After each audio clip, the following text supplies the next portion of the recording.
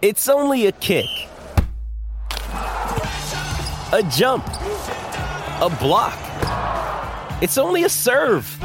It's only a tackle, a run. It's only for the fans. After all, it's only pressure. You got this. Adidas. G'day, Mike Hussey here, but you can call me Mr. Supercoach. KFC Supercoach BBL is back and there's 25 grand up for grabs. So what are you waiting for? Play today at supercoach.com.au. T's and C's apply. New South Wales authorisation number TP/01005. David Doan for the Wellington Phoenix, General Manager, ready to rock. And do you know what he's pulled out? Domi will appreciate this. Welcome aboard, Domi. He's pulled out his phone and showed me photos of partying with Dwight Yorke and Brian Charles Lara. My Lord. That's not bad, is it? How's it going, Domi? Hey, Jeff. Hey, Dad. I think the closest I got was we had Chris Gale at one of our after-match functions. Just bowled into the after-match and circulated around the crowd and chatted to everybody. And he was the nicest guy. Yeah, he did like a night out. So does Dwight Yorke, an all-time world partier, I understand, and of course is back in the A-League with Macarthur FC, was one of the biggest recruits at the start of the A-League with Sydney FC. I think he led them to a title. It was a good night, was it, Grant? It was a great night. Yeah. And me and Dwight Yorke were actually the last to leave. Of course you were. Compliments of Brian Lara's driver who gave us a lift home. Of course, it's Brian Charles Lara, thank you very much. Sir Brian Charles Lara. But always has a drive. Brett Lee played for Wellington, and he said that when Dwight Yorke was arrived at the A-League, he said the parties that they had in Sydney, he said, were unbelievable. Brilliant. So I don't know if that still is the case, David, but... Not quite. Maybe not quite. No, I don't think we have parties to the level of Dwight Yorke. I think he's settled down. I don't know, actually. I assume he's settled down a bit since those days. Now that he's got to be the very important position of head coach at Macarthur, I would suggest you'd have to lead by example, surely.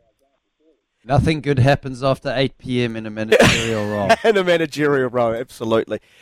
David, is there a sense, do you feel like it's a bit of a party this season after the trials, the tribulations of the two previous years? Does it feel a little bit special that you're about to kick off a season at home? Yeah, I think for us, it's the reward for the fans who, for 2.5 years haven't really been. We come back, once or twice a year, but for the fans to have a whole season. There's two things for me: back home for a whole season in 2.5 years, and of course the start of the very first professional women's football game in New Zealand at the end of November. Those are the two things that I'm really looking forward to, and it's going to be, I can't wait. The game tomorrow afternoon, 3:00, great time. The pre-sales are excellent. The weather looks like it's going to be really great. Can't wait. It's going to be so exciting. It's been well litigated. The last couple of years, financially, a broken nose. And I think it's fair to say if it went into season 3, it could have been terminal for the club. But I want to talk about the football. Has there been an element of what ifs over the last couple of years? What if we'd played at home? Because you've had a couple of very good sides. You just missed out on the past 1 year, and last year, of course, you lost by a solitary goal to the eventual champions. Yeah, it certainly is for me, Daniel. I don't think the Ufi's very good. He never looks back. He never says what if. He just cracks on and gets on to the new one. But if you look at that first season when COVID rolled in, we were in third place. We ended up finishing third, which should have been a home semi. And, you have 25,000, 30,000, screaming Wellingtonians at Sky Stadium for a home semi. We're pretty hard to beat. And, of course, we had to play that game away. We were on fire. We were tearing through. We hadn't lost in like 10 games, or we had a pretty good streak anyway. Uli De Vere was on fire. We were really owning the league. We were the form team. We were the form team going into the finals, and then, of course, had to play all the games in the semis away, and you get knocked out. The season after that, we missed out by 1 point. There was only a couple of goals in it. And then last season, we went out to the event, like you say, went out to the eventual winners 1-0 in the finals. So, not very close. And if if more of our games we played at home, would you picked up more points? I think we would have. But it is what it is. You just got to put that behind you and move on now.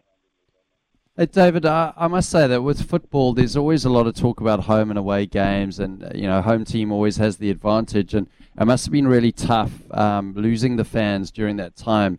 But what are you doing? I have seen a number of sort of marketing initiatives. Obviously, the billboards by the airport, which have been fantastic, by the way. But to try and bring people back to the Phoenix and bring them closer to the team, is that a huge focus at the moment on the fans? Yeah, it's something we're really conscious of, Jeff. I mean, unfortunately, we just haven't, last couple of years, we haven't had our community program with the players operable for obvious reasons. And one of the things we're really focused on this year is getting the players back into the clubs and the communities and all that sort of stuff. Now, because of their run, this is for the men's team. The women's team turned up in a couple of weeks, or next week actually, and then they're away. But the men's team had a big pre-season in Australia because of the Australia Cup and the decent run they had there. So it actually took out a whole lot of days that would normally have been out in the schools and the clubs, which is good in that we've had a very strong pre-season in Australia, which we tend not to have and why we start slow. So no excuses this time. But no, absolutely, it is very much focused on the Wellington community and how we can get back out there and get people following up. I've been really pleased by how the season memberships have rebounded back. We lost, obviously, a lot of our season membership base because we were away for 2.5 years. It's coming back. It's slowly coming. We're not at the levels of a couple of years ago. It's not even close. But at least some of the fans have come back and supported the club.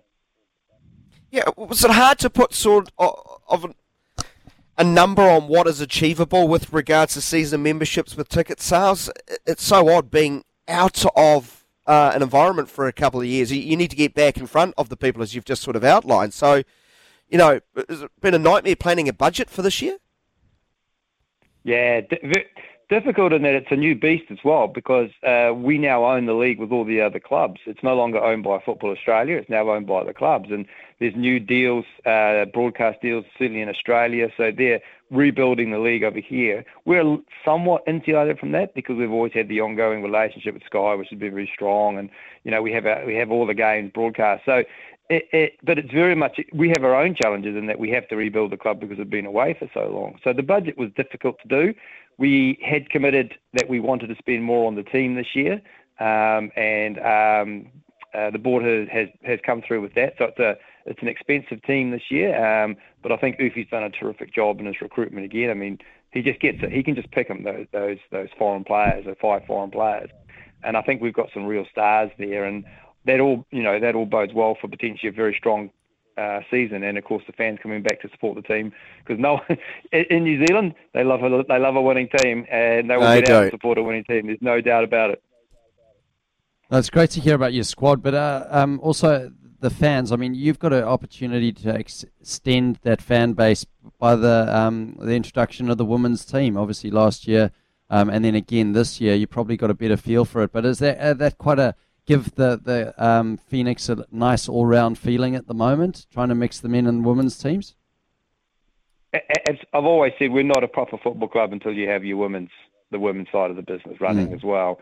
It was a 5-year struggle to get it across the line, and the Women's World Cup, FIFA Women's World Cup, really helped get the Australians to go. You know what? Wellington Phoenix deserve to be there. The business case was very strong. And once we took over the league, it sort of took away the Australian objections to it. So we got it across the line, and now we've got to build on it. The first year I thought was very good. It took a long time for everyone to commit to it. And once we did, we were away. We had 4, maybe 6 weeks to pull the team together. Very short pre-season, and then Gemma had them humming. Some good wins. That was not a bottom of the table team. We were very close to a few more wins, which would have shot us at the table. So this year, with a few really good recruits that Nat's done, and Betsy Hassett and Paige Satchel and little Mickey Robertson, who's come out of Wellington, the first ever Wellington player to sign for the Phoenix women.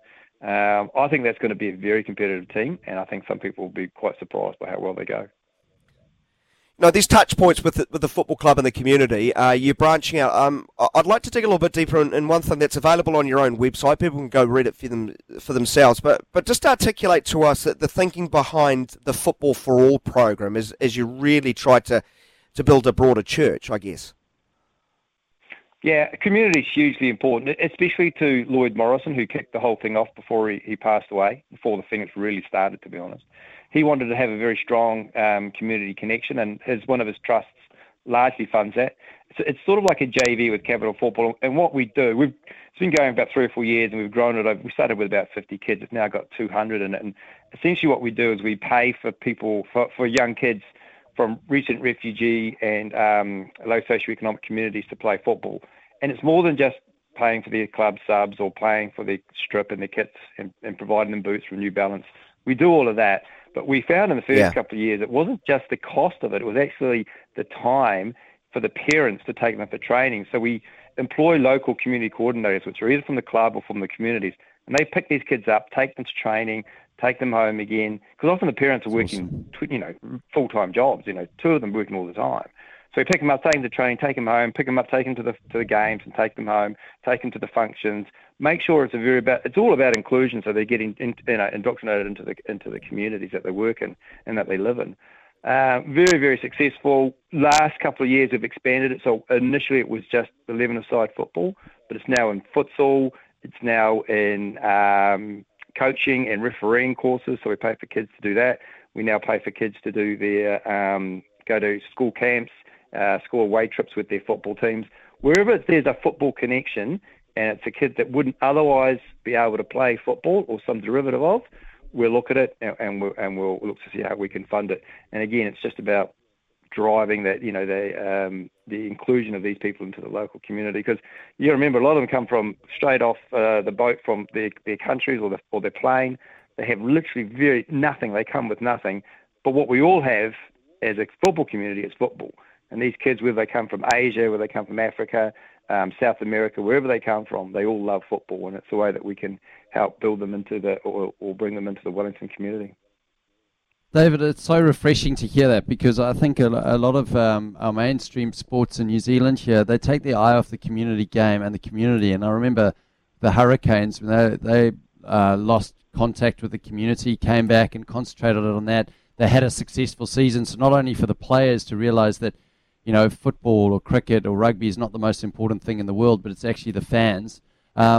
Is there also a benefit and a spin-off to that? Because am I right in saying that if someone comes through the Phoenix ranks and then goes on to play for a Premier League team, FIFA then will give you a percentage of their earnings back into the Phoenix because they were a homegrown player?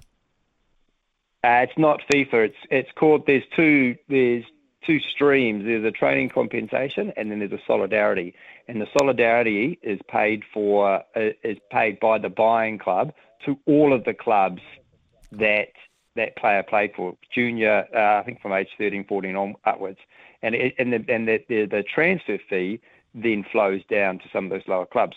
There was some money that Wellington Phoenix paid to Wellington United for Joe Bell when he made his last transfer. Right. So it flowed down to Wellington United. And if they come through that club system and they get sold on, there is a proportion of that money goes back to their producing clubs or their developing clubs. And then there's training compensation, which is similar to that, but that's due to the professional clubs. And then there's the transfer fee as well. So yes, there is certainly bits of that, but it's complex, and we have it's very operations manager looks after all that. Yeah, and often these things are all negotiated with between the clubs, but it's good, and it was a move introduced by FIFA to stop essentially English Premier League clubs going into Africa and hoovering up all these players, and of course all the developing clubs never got anything for it. Ufuk Talai's getting a lot of raps, and understandably so. He's off contract in the season. How much urgency to keep him long term, or is he too big for the A-League? How are you reading that one, David? I think he's hugely talented club. We see our coaches in the same way we see the players. They come through us. We develop. We get a win-win situation. They do a great job with us, like Gemma did with the women's team last year, and then has gone off to Wales to do a pro license, which is an amazing opportunity. A UEFA pro license is the best pro license in the world, and the fact she can't turn that job down. No chance. And Ufi's the same. No, so we've obviously been talking to Ufi for a few years. What his next step is. We've got some ideas that we'd like to explore with him, and he knows what those are. It requires a few things to come together. Whether those things do or not, don't know. But again, if Ufi goes on to a bigger club, that's a good thing. It's a good thing for us, in that we can show that coaches come to us and they go, if a better opportunity comes along, then they can step up and go into whether it's Asia or Europe or somewhere like that. But I think there's no doubt he's a quality coach, and he's done a lot of very, very positive things here at Wellington Phoenix. And if he goes, he will go with our blessing, and we will move on, and we will have other coaches who can step up. I've got no doubt about that. Last couple of minutes from me here, David. Big turnover, like any football club, as far as playing personnel is concerned. You've brought in some very, very experienced A-League players with pedigree, with title-winning credentials. Costa Barbarouses returning again, Steven Ugarkovic coming from Western Sydney. What about the 3 overseas imports? Firstly, you could help us all. How do we pronounce their names, and what qualities do they bring? So you've got the 2 number 10s, which is Jan Saaf. Now, he's the Brazilian. Very good on the ball. Typical Brazilian. Very good on the ball. Technically good. He's been banging in goals in the pre-season. He's going to be one of those sort of really exciting players. Then you've got Bojidor Krejf, who is the Bulgarian. Again, he's a big, tall fella. Again, good on the ball. Very technically very good. And he's very strong as well. And then you've got the latest one, which is our number 9, Oscar Zawada, who's the Polish number 9. Bojidar, by the way, has played about 30 games for Bulgaria. You don't play 30 games for Bulgaria with it, being a slouch. And then you've got Oscar Zawada up front, who is a big, tall number 9. Ufi wanted a big, tall number 9. They've proven to be very, useful in the A-League. If you look at number 9s in the A-League, the ones that tend to have been successful are the big, tall ones, who can be targets. You can get on the end of the cross. So those 3 players, very, very, looking very exciting. Scotty Wooden at the back gives us that bit of depth as well. Obviously he's been here for a few years now. So no, it's really exciting and what he's pulled together. And you mentioned, I think Stevie Ugarkovic will be a quiet achiever and will surprise some people. I mean, very well respected in the A-League. When Ufi said to me, look, we're trying to sign Stevie Ugarkovic, I said, mate, how are you going to get Steven Ugarkovic? He could go to any club in the A-League, but he managed to do it. He sold him the dream, and Stevie's going to be here. And I think, in terms of a holding midfield player, he's quality. He's probably one of the best ones we've ever had. I think we're in a really, really good place. Can't wait for this game tomorrow against Adelaide to see how these guys click together as a unit.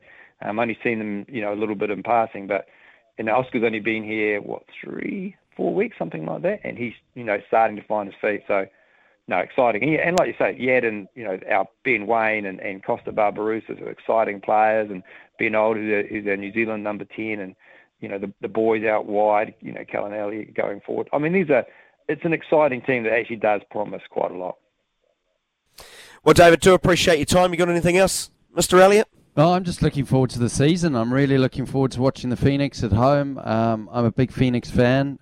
David knows I've actually been very fortunate. I had a good relationship with Andrew Durante, so I got into the change room a few times, and I love the culture that they have. I love the passion that they have playing for the Phoenix, and you're doing a great job, David. I love the fact that you're going out to the community and spreading the game, because the more kids we have playing sport, and any sport that is, I think the better we're going to do as a society. Yeah, and I just hope the Yellow Fever are in good shape. I don't want to see their shirts off, and it's very cold in October. I give that zero chance. I don't think the Yellow Fever are ever going to change. And God bless them, I hope they don't change, because they're the guys that make the difference. And that his shirt's off with 10 minutes to go when we're leaving. There's not too many traditions in the A-League that are better than that, to be fair. A lot of some of the clubs do the Posnan and all that kind of stuff. At least that's uniquely us. That shirt's off with 10 minutes to go. So. Yeah, I love it. Do you get your shirt off in the long room? I've never done it. No. Could you imagine? Tie there'd off. Be security in there. Shirt off. Yeah, there'd be No, not likely. Not in this lifetime. I've passed those days, Gav. I'm not as fit as you anymore. Hey, we appreciate your time. Thanks so much for joining us. We look forward to following the progress of the team, bringing you commentary here on SENZ2. Good luck for the season. Go well. Thanks, David. Thanks, guys. Appreciate it. Our coverage tomorrow afternoon starts at 2:30. The game kicks off at 3. We will have all Wellington Phoenix home games right here on SENZ. Hope you enjoy our coverage.